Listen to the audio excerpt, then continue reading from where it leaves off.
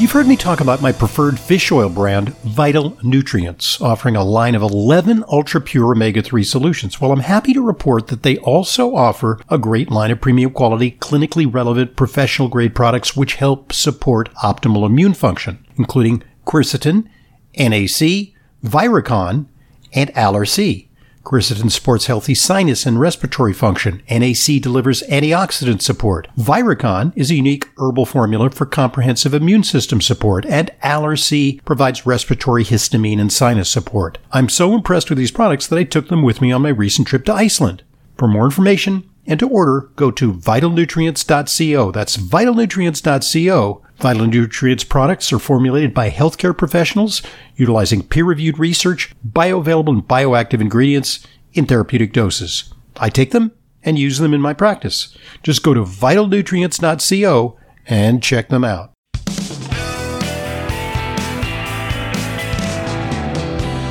Welcome back to today's Intelligent Medicine Podcast. I'm your host, Dr. Ronald Hoffman. The subject is sugar, its hidden dangers, and how to sugar-proof your child, because that's the title of the book written by today's guest, Dr. Michael Goran. Sugar-proof, the hidden dangers of sugar that are putting your child's health at risk and what you can do. And in part 2, we're going to focus on some practical suggestions, what you can do. Dr. Goran, you co-wrote the book with Dr. Emily Ventura, who I believe you worked with as a academic colleague. And I think it's a nice collaboration because, you've done a lot of the basic research. She seems to be an expert on behavior modification and exhorting people to make positive changes. And her imprint is there in the book, especially in part 2, where we talk about sugar-proofing strategies. Yeah, so actually Emily was a graduate student in my lab. Actually, at first she worked for me as a research assistant, and she very quickly realized that this was what she loved to do. So she did her PhD with me in health behavior, and then stayed on to work for me for several years after that. And then that was more than 10 or 15 years ago. We've just stayed in touch ever since then because she's a great writer as well, and the writing process was very iterative and was very helpful in translating some of this research. But yeah, she also developed the recipes in 39. We have 39 recipes in there, and we worked together on the meal plans and so forth. But we wanted to, it's easy to say, and many people say, oh, you just have to cut sugar. Don't drink soda, cut the juice. And, that sounds very simple, but this is about more than just information. Knowledge is not enough to make lasting behavioral change. So we wanted to come up with strategies that were founded in behavioral theory and were easy to implement. And we've worked on that in our research over the years and learned a lot of stuff and wanted to translate it for everyday audience. So you come up with 7 sugar-proof strategies. Can you introduce us to them? Because, being a parent is tough. You can control things at home sometimes if you're aware. But how do you limit sugar consumption outside the home? School, socialization, birthday parties, etc. Without alienating the family, well-meaning relatives and grandparents, sometimes get in the way of full implementation of your very correct program. And, by the same token, you also don't want to produce an eating disorder in a child. You don't want to make the child feel like, there's like landmines out there and that food is something to be fearful about. Yeah, and it would, balancing those was always forefront in our minds as we developed the program and developed the book. And because we didn't want to be over restrictive. And just to remind your listeners, we're not calling for a complete, elimination of sugar. We know that it's just not going to work. And it's all about recognizing the sources of added sugar, making adjustments, and ultimately helping kids be able to self-regulate on sugar so they know they can feel when it's too much and can learn to make their own adjustments. But that's a key word, self-regulation, because, the expression, give a man a fish and he'll eat for a day, teach a man to fish and he'll fish for a lifetime. I mean, we actually want to raise kids not just conscious of prohibitions in the home, but with sort of a, a balanced approach to food in general. Yeah, I mean, absolutely. I mean, it's kind of a balance between the two. We know that the home environment is so important. Studies show that kind of a light touch on rules on food at home can be beneficial outside of the home. And that doesn't mean to be like an overly restrictive rule. That could just be something as simple as candies only at weekends, or no soda during the week. Something that works. And usually these things are short-lived, and very quickly people grab onto them and it just becomes the new norm in the house. But the combination of those two are quite important. And also another key aspect that we found from our research and translated into the book is internal motivation. Mm-hmm. So, and talking to kids in a way that you can discover what those internal motivations are and what would drive them to want to make a change, what motivates them. And oftentimes what motivates your kids will be very different from what you as a parent might be motivated by. And you have to kind of listen to kids and talk to them in a way that you can get to the bottom of that. And that could be running faster on the soccer field, or fitting into a new pair of jeans, or having better skin. Mm-hmm. And once you find that internal motivation, it becomes quite powerful.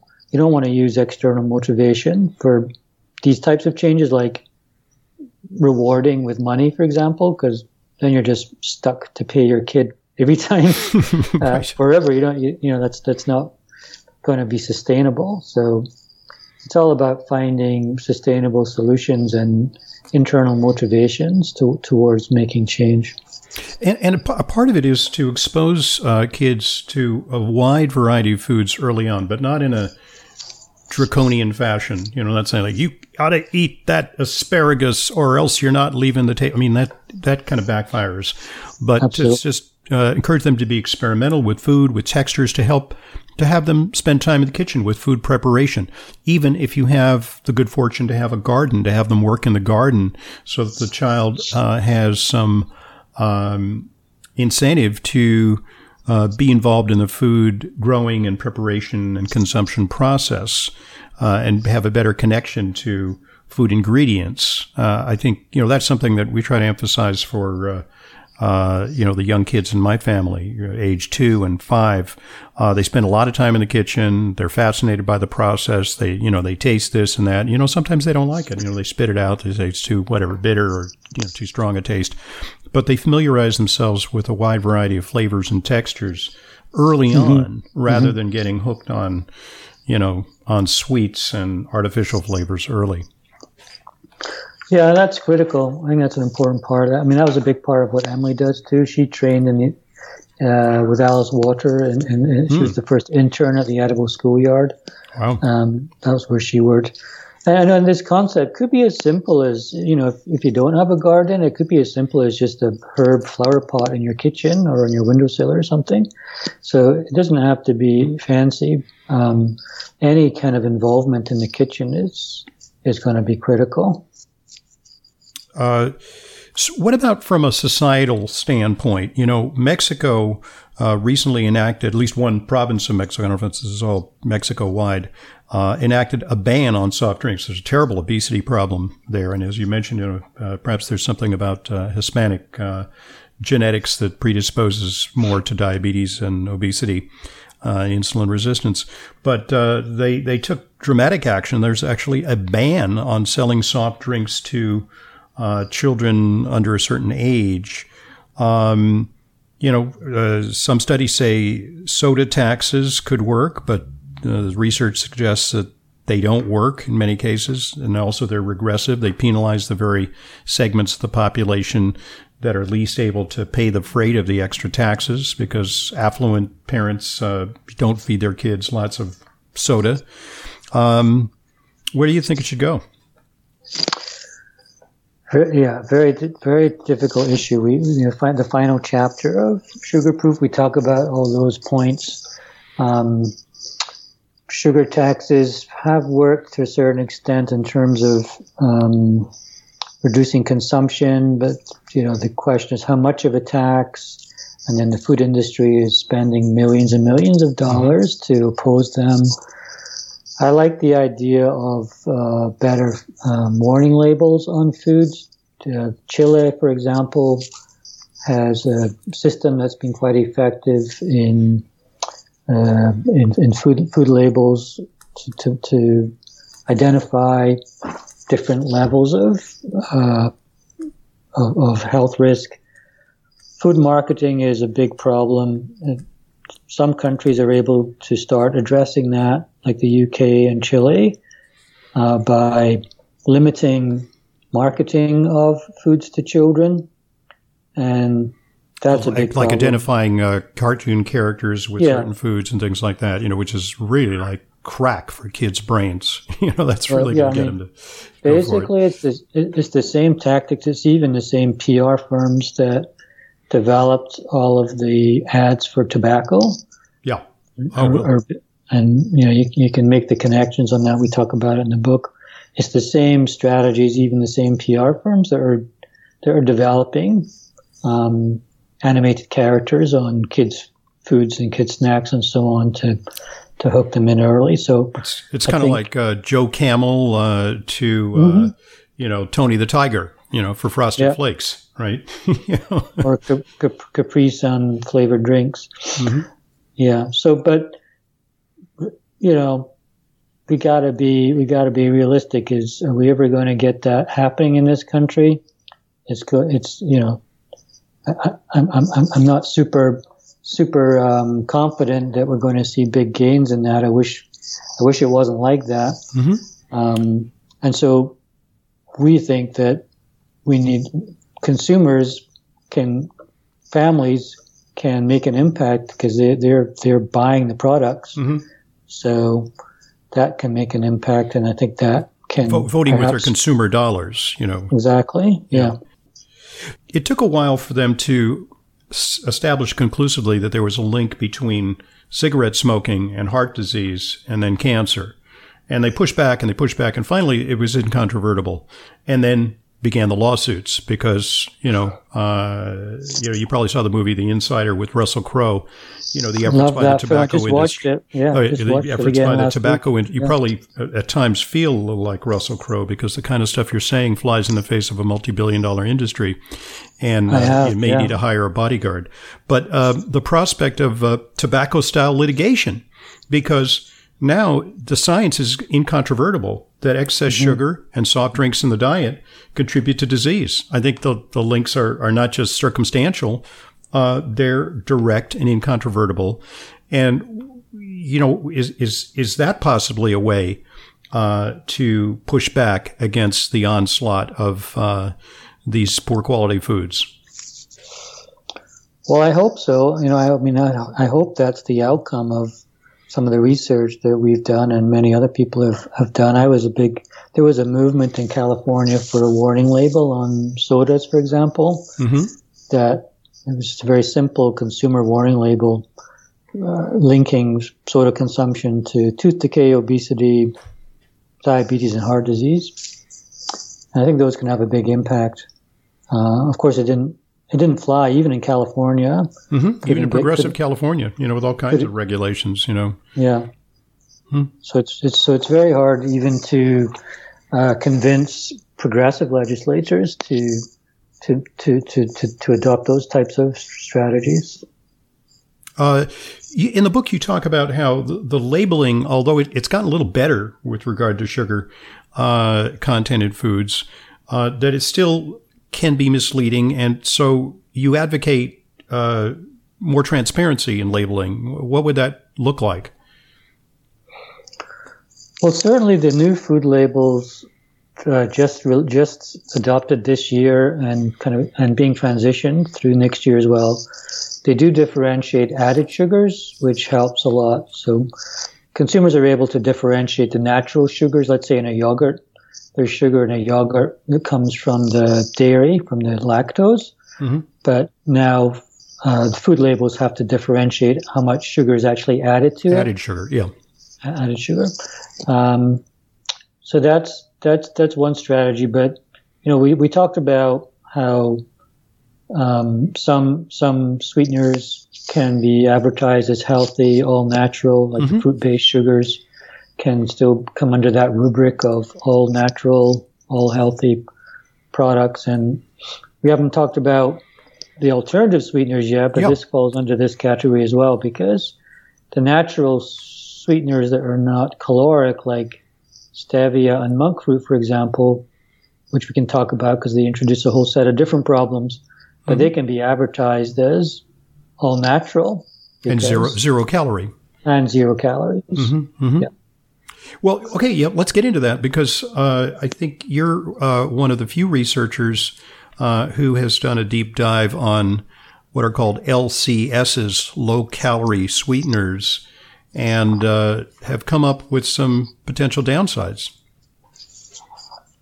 Yeah, so low-calorie sweeteners or non-nutritive sweeteners, basically ways to introduce sweetness without the calories, which the food industry has been trying to do for a long time, because reducing calories would be helpful, and they wanted to make food still palatable and sweet. Sucralose, ASK, aspartame are the more common ones. But now we have a whole proliferation of other ones, some of which are natural, like stevia and monk fruit.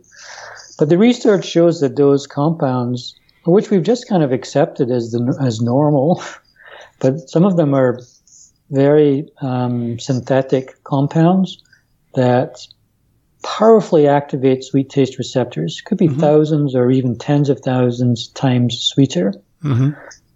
In fact, now they have sweeteners that are so sweet that you only need such a small amount, so small that it doesn't even have to be included on the food label now.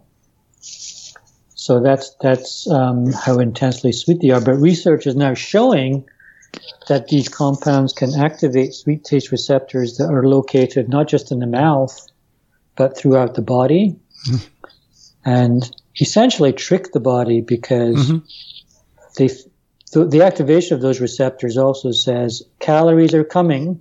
Mm-hmm. So the body thinks that calories are arriving, but they never do. It's just a tease. Yeah. It's like a tease. On the one hand, that then the body will extract the glucose from the blood because it thinks there's an excess of it. And then blood glucose falls and you get hungry and you eat more.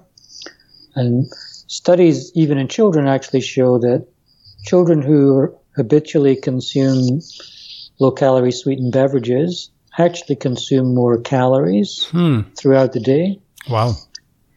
And then the other aspect is that it's really all about sweetness as well, that we have to get sweetness. We have to dial back the sweetness of the diet. Things don't need to be that sweet. And there's lots of ways to enjoy sweet treats without a low-calorie sweetener or without an added sugar.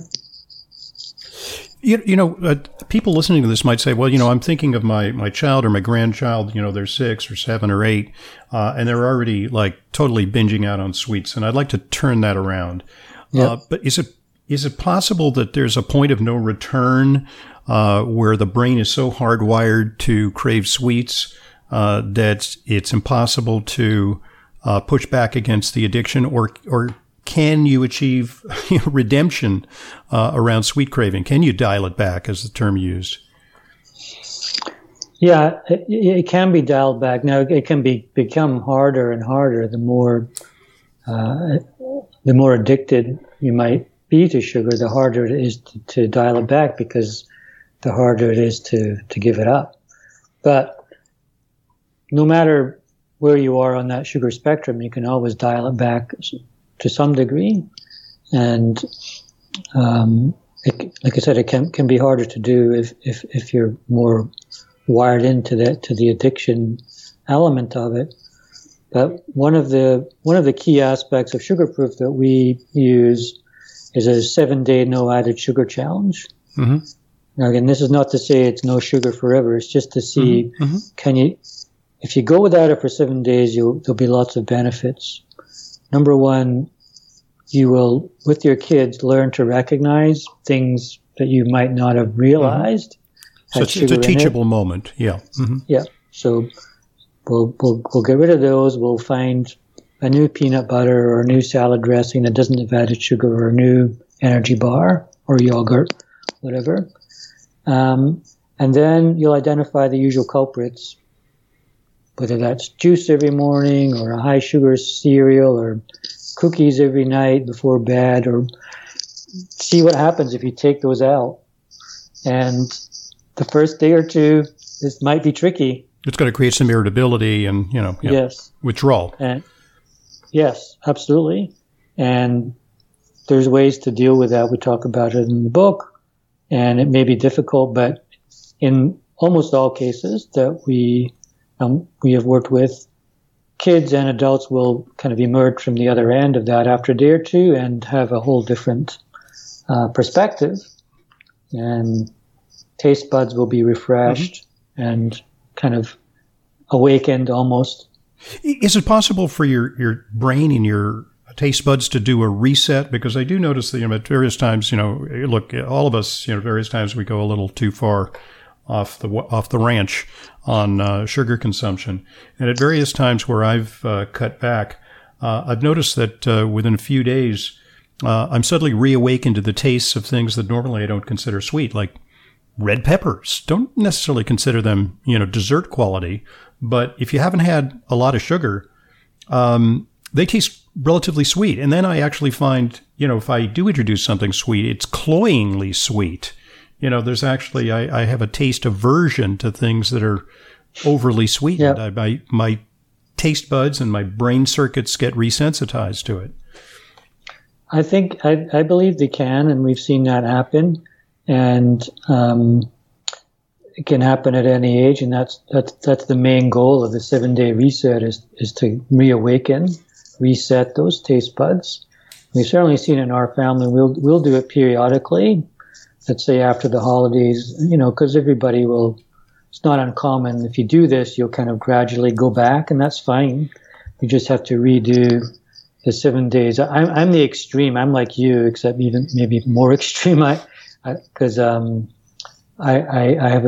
very sensitive to sweetness now, and can't believe that my kids will be drinking or eating something that is super sweet, because I have an aversion to it. Mm-hmm. But it's all like a spectrum. Wherever you are on that spectrum, if you're highly sensitive to sweet taste, or you are have a very high preference for sweet taste, wherever you are, you can dial it back by cutting sugar out for a period of days and then resetting that taste preference.